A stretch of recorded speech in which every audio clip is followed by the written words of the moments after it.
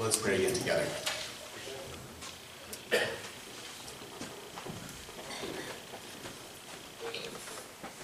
Our Lord and our God, we thank you, Lord, for the message of the gospel. We thank you, Lord, that that message was passed along to the Apostle Paul directly by Jesus Christ. We thank you, Lord, that that message was passed along from the Apostle Paul to the Ephesian church.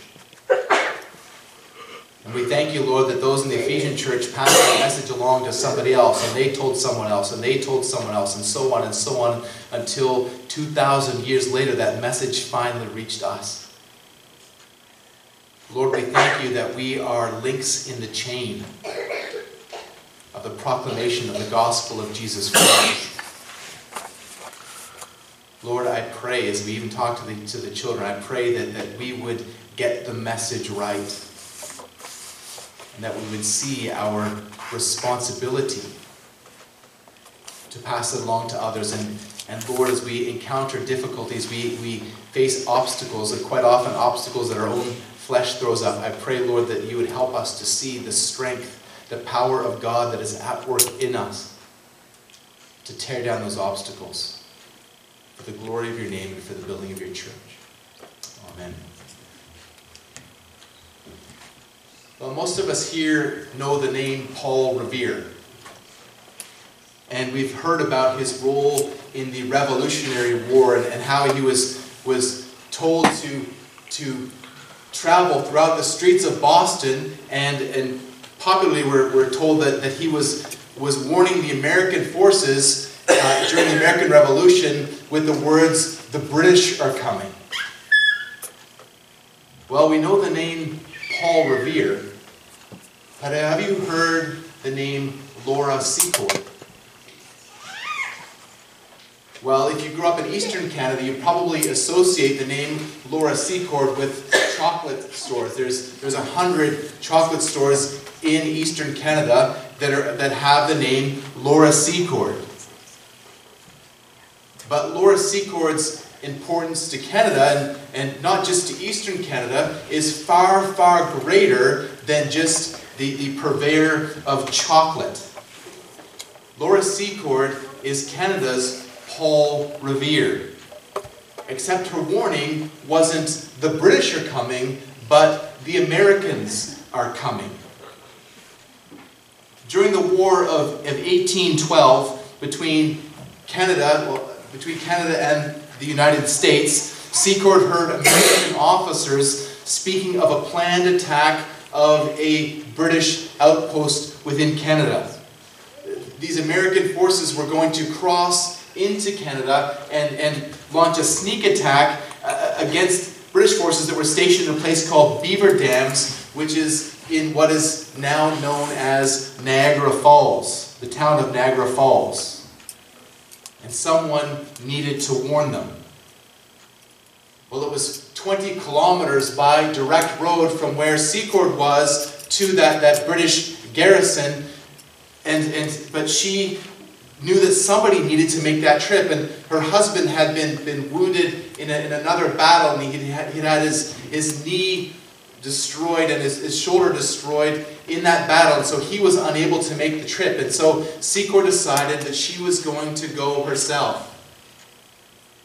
But she couldn't take the direct route, that 20 kilometers along the road, because the area was peppered with American forces and scouts, and so she had to take the long way. So this 37-year-old mother of 5, she was slight of build, and she was only 5'4". She decided that she was going to brave the wilderness and brave the threats, and was going to go and deliver the message herself. So she followed a creek through the woods and through fields and traveled. It ended up being 30 kilometers. When she came to an encampment of Mohawk warriors. And maybe you can imagine Secord's fear as she encountered these fierce-looking natives, But she realized that they were actually allies of the British, and so she stammered out the message of the impending attack of the Americans. And so the chief of the Mohawks then went to the British lieutenant and warned him of the attack. And then together, these natives, these Mohawks, and the British went and surprised the Americans and took the whole force captive. It was a decisive victory. Laura Secord was an unsung hero. After the war, little was known of what she had done until 1860, when the Prince of Wales, who's the future King of England, he would become King Edward VII, he was visiting Canada. By then, Secord was 85 years old. Her husband had died many years before, and she and her family had lived in poverty. When the prince learned of what Secord has done, he rewarded her with £100, which was a kingly sum in those days. It would be worth today close to $10,000 Canadian. So Laura Secord was an unsung hero until the king rewarded her. Laura Secord was also an unlikely hero. Most wouldn't think to send a tiny, middle-aged mother of 5 on such a dangerous journey. But she certainly saved the lives of those British troops. And if she hadn't have gone, if she hadn't have delivered that message, who knows what the outcome of the war might have been.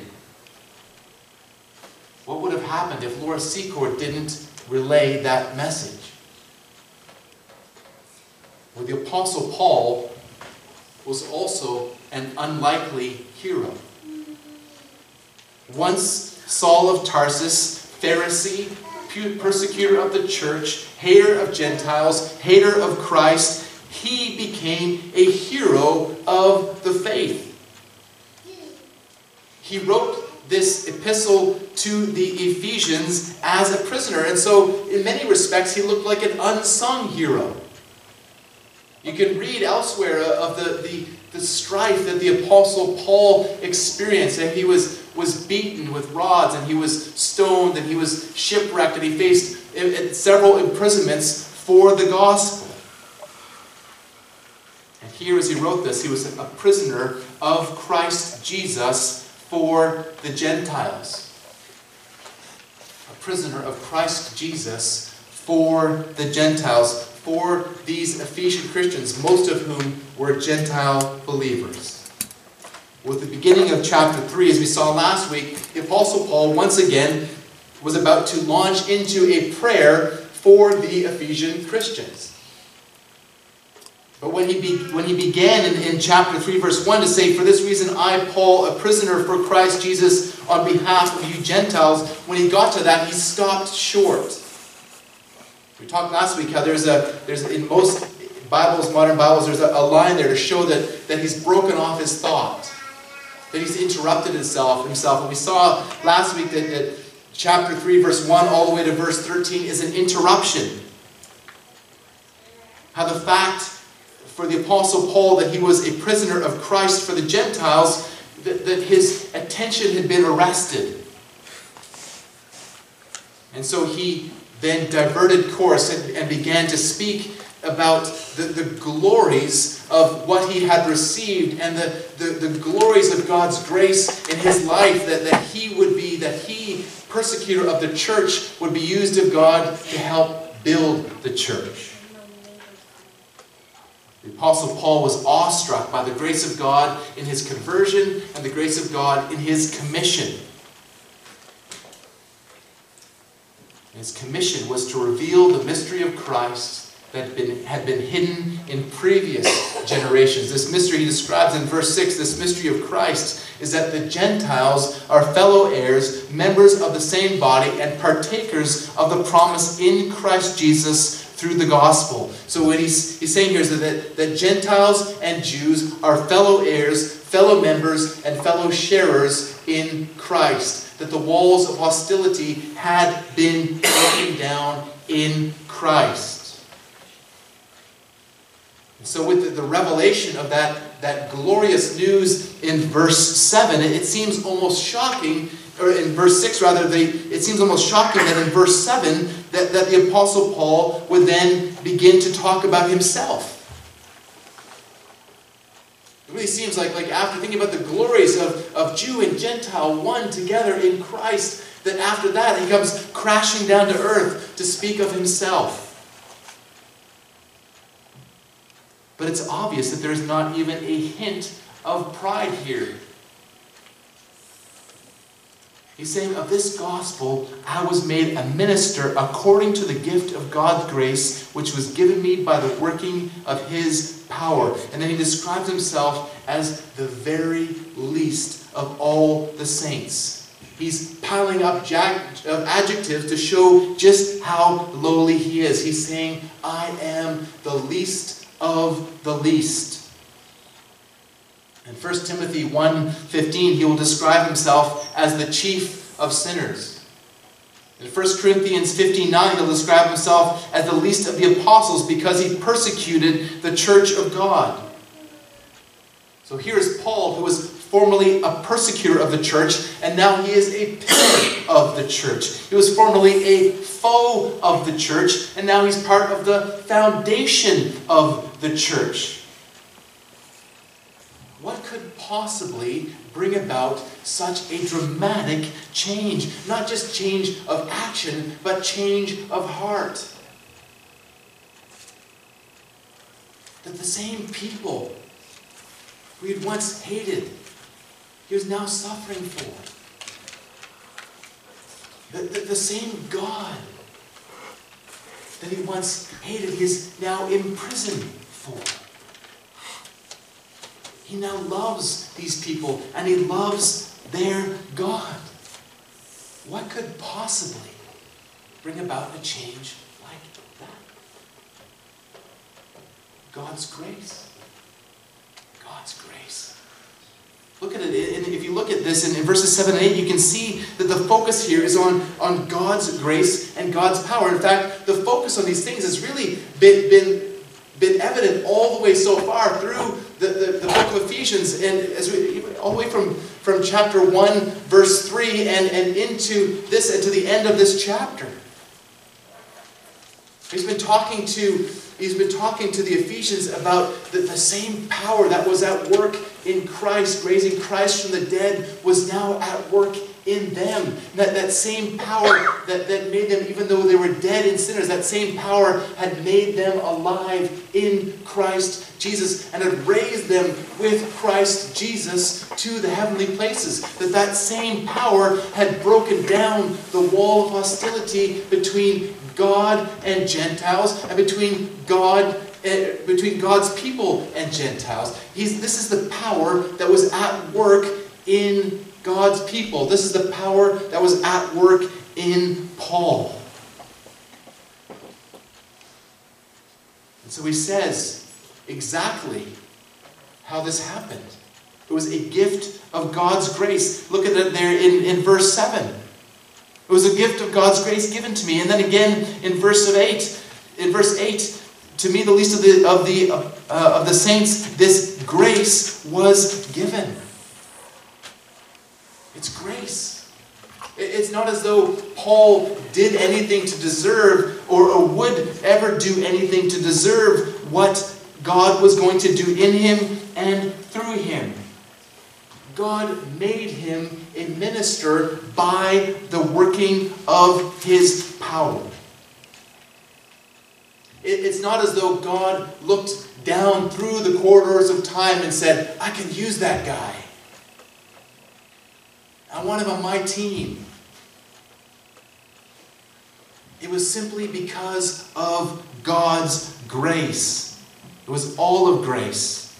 And so in choosing Paul, God wanted to take a self-righteous Pharisee, an enemy of Christ with martyr's blood on his hands, and use him to save billions. I'm not exaggerating.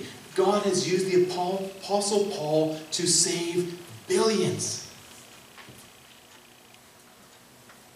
There is no single human being in the history of the world that has done more for the church than the Apostle Paul. That is God's grace.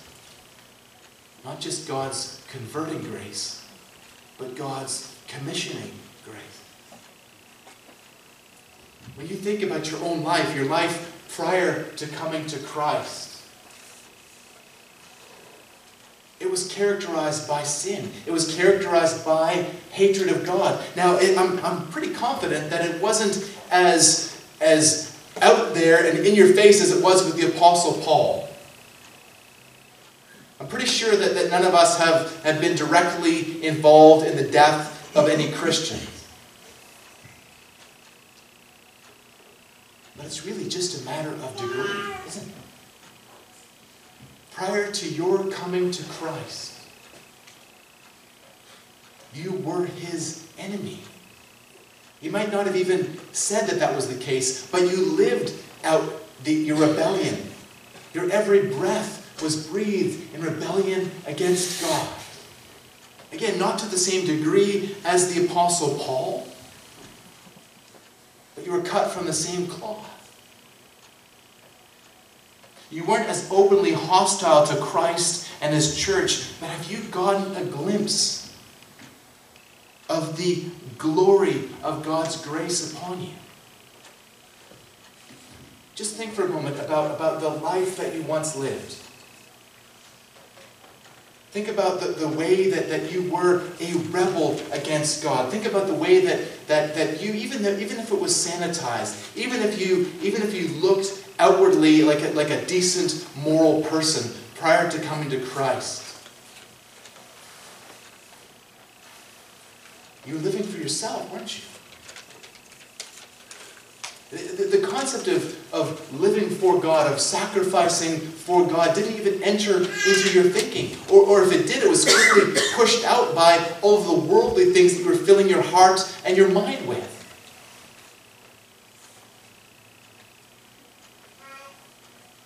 Now I know that's true of me. And your sin might not have even been as out there and in your face as mine was. But it's true for you as well. The Apostle Paul had a personal encounter with the risen Christ. Now Christ hasn't come to you physically like he did to Paul on that Damascus road, but have you had an encounter with Christ? Have you experienced his converting grace? You can't come away from an encounter like that unchanged. Paul Washer tells the story of a preacher who comes very late to the service and explains to one of the other pastors there. He explains that he says, well, the reason that I'm late is because as I was coming here, I got a flat tire on my car, and as I was changing the car, one of the nuts rolled out into the street, and I wasn't thinking, but I just quickly ran into the street to get that nut, and I looked up and I saw a logging truck coming straight at me, and the logging truck ran me over. And so I'm late for church because I was run over by a logging truck. Well, how do you think that other pastor would respond if he said, well, you look pretty good for somebody who's been run over by a logging truck? You'd think he was crazy. You can't have an encounter with a logging truck and come away unchanged. How much more can you come away from an encounter with the risen Christ and not be changed? When you meet Christ you will be changed. Every aspect of your life will be changed. And no, not necessarily all at one moment. A process begins in you of even though you're sanctified and set apart for God's purpose, there is an ongoing sanctification as you're transformed, as you grow more like Christ, as you walk through life, through the work of His Holy Spirit in your life. So when Christ comes to us, we don't really come as those who are whole. We come as those who have already been run over by a logging truck. And He heals us. He makes our lives something new. He makes us whole. Beloved, when you get a glimpse of the glory of God's grace upon you in the gospel, you are changed. And like Paul, you will become small in your own eyes. You will see that the difference in your life is because of Christ. You will see that you can't take credit for what you've done. I've talked before about people who knew me before in my sinful life, and they see me now and they say, well, you just pulled yourself up by your own bootstraps. And that's not the case at all. I had no power, no ability to change myself. I had been like somebody who was run over by a logging truck. The logging truck of sin, and that's true for all of us. So Paul, in this grace, was to preach to the Gentiles. In verse 8, the unsearchable riches of Christ, and to bring to light for everyone what is the plan of the mystery hidden for ages in God, who created all things. Verses 8 and 9. Again here, it's to the Gentiles. We forget what that would have meant to these original hearers, but there was a stark division. If you have seen any movies that depicted the relationship between whites and blacks in the South during the civil rights, before the civil rights movement, that's really nothing compared to what was going on here. There was outright hatred.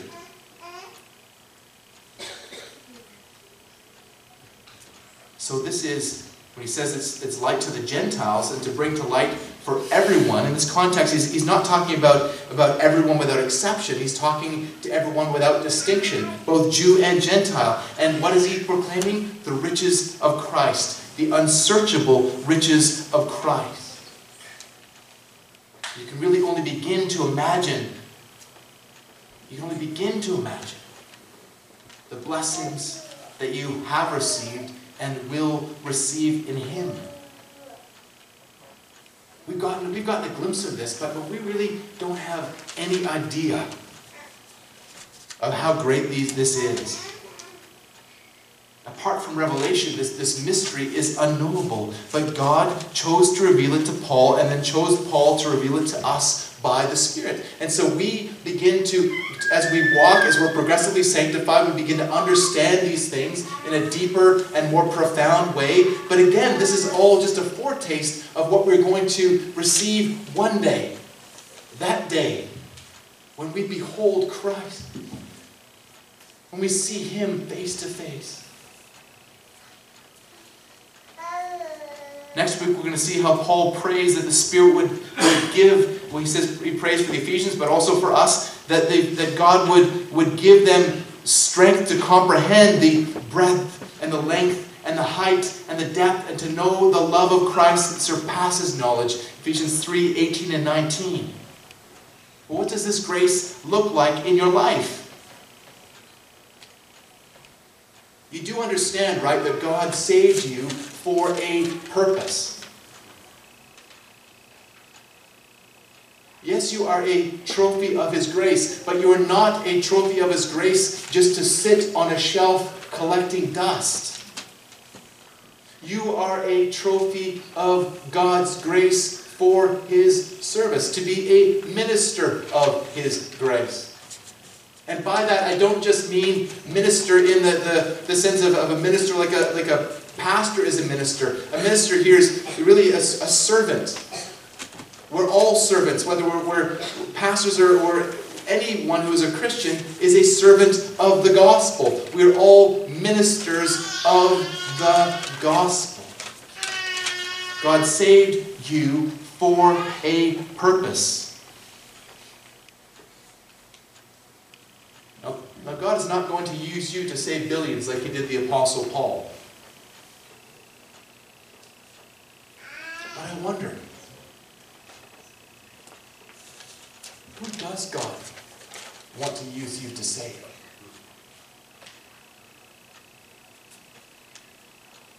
Who is it in your life that God wants you to minister to? To share the good news of salvation in Jesus Christ. Maybe it's a family member, or a co-worker, or a neighbor, or the person who cuts your hair, or the teller at the bank.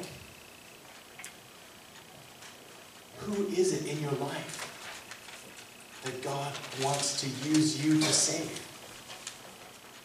We'll talk a lot more about this when we get to Ephesians chapter 4, but gospel ministry is not just the role for pastors, it's for all Christians. My role is to equip the saints for the work of ministry and to remind you of the call on God's call on your life. God has redeemed your life for His purpose. The message that went to Paul was never meant to stop with Paul. It was meant to be passed along. What would have happened if Paul said, "Oh, that's great, thank you God, I'm saved," and then just went into the desert somewhere? None of us would be saved. The church never would have been established. These Ephesians would have died in their sins. But that was impossible because he had had an encounter with the risen Christ. He could not come away unchanged. What do you think would have happened if that Mohawk chief didn't pass along Laura Secord's message to that British lieutenant? Her mission would have been in vain. Yes, she would have been still considered a hero, but the American attack would not have been thwarted, and those British soldiers would have died. Again, what would have happened to you if someone didn't share the message of the gospel with you? If you were here as a Christian, it's because someone shared that message with you. That somebody passed along the message, and someone saved your life. Not just your life, but your soul with the message of the gospel. In Romans 10, verses 13 to 15, Paul explains the way this works. He says, "For everyone who calls on the name of the Lord will be saved. And how are they to call on Him whom they have never heard? And how are they to believe in Him, and how are they to hear unless someone is preaching? And how are they to preach unless they are sent? As it is written, how beautiful are the feet of those who preach good news." How are those people in your life going to hear the gospel unless you go to them with the gospel? Beloved, you have beautiful feet because you are carrying the gospel of Jesus Christ. Well, what are some things that keep us from sharing the gospel? Think about those people that you've never talked with about Christ. What keeps you from sharing with them? Maybe, for me, sometimes I got to admit, it's fear of man. Because I'm afraid that they're going to think I'm some kind of a kook and not want to talk to me anymore. You ever experienced that? Or maybe it's just selfishness. That you get so wrapped up in your own life that you don't even think about the people out there and that they're headed for a Christless eternity. Maybe it's bad theology. Maybe you just don't understand the necessity the command that was given to you to preach the gospel. But as was true for the Apostle Paul, those boundaries have been torn down in Christ. Remember back in Ephesians 2 that we are God's workmanship. You are God's workmanship, created in Christ Jesus for good works that He has prepared in advance that you should walk in them. God has saved you by His grace to be ministers of His grace. And He's doing it by Christ's work in you. That's the focus of really much of Ephesians. That this power that is at work, God's power is at work in you. And by His grace, tap into that power. Have you ever seen tangibly how you've been used by God in the lives of others? Maybe you've been used by the Lord to help someone to overcome sin. As you've been an encouragement and as you've shepherded them and discipled them. Maybe someone's come to faith through your sharing the gospel with them. And there might be people that you don't even know that you shared the gospel with years ago. I heard the story last week of a man who heard a sermon by a Puritan in England and rejected it. And then fully, I believe it was 70 years later, 70 years later, he was sitting under a tree. Now he'd gone to the United States, to the New World, and was sitting under a tree and remembered that sermon at the age of 96 and was saved. We can be faithful to proclaim the gospel. We don't know what God's going to do with that. He's the one who does the work in people's hearts. But when you get a glimpse of what your ministry in the lives of others is, it encourages you, makes you want to do more. And sometimes we need to even just really have our eyes open to see how we're being used. I gotta say, even when you show up for church, it's an encouragement to my heart. When you show up to a prayer meeting or to a Bible study, it's an encouragement to the other folks who are there. And you can be used of God. Well, how do you feel when you know you've been used of God? Does it make you feel, oh, look at me. Look what I did. It doesn't, does it? It humbles you. It makes you think like the Apostle Paul. Wow. God, you can use even me for the glory of your name. As we draw to a close here, just let's look at these last few verses and see here how the Apostle Paul is revealing that the church is part of the plan. Verse 10. So that through the church the manifold wisdom of God might be made known to rulers and authorities in the heavenly places. You are part of the plan. As the church, you are part of God's plan. And this has been God's plan since the beginning. He is over all things, and He is omniscient, He is omnipotent, and He is doing His work through the church, through you. But what he says here, this is kind of mind-blowing. He's not even talking only about, primarily here about people, about the ministry that we have in other people's lives. He's really moved on from that to say that the church now becomes a testimony that through the church, the manifold wisdom of God might be made known to rulers and authorities in the heavenly places. Well, who's he talking about here? Later in Ephesians 6, he's going to use very similar terminology to speak of demonic powers. And there are demonic powers. It's mind-blowing, but there are demonic powers even in heavenly places. You can see that in the book of Job, how I can't get my head around this, but how Satan has access to the throne room. But our conversion and our commission is a testimony to them. And I believe here we can apply this even more broadly, because these are things in which, the things of the gospel are things in which angels long to look. I don't think it's just demonic powers here, but our testimony, the testimony of our lives, brings glory in the heavens. And it causes the angels to sing even more gloriously, praise God, from whom all blessings flow. That we reveal the manifold wisdom of God, the multifaceted wisdom of God, like when you hold a diamond up to the light and it refracts the colors of the rainbow. That's us.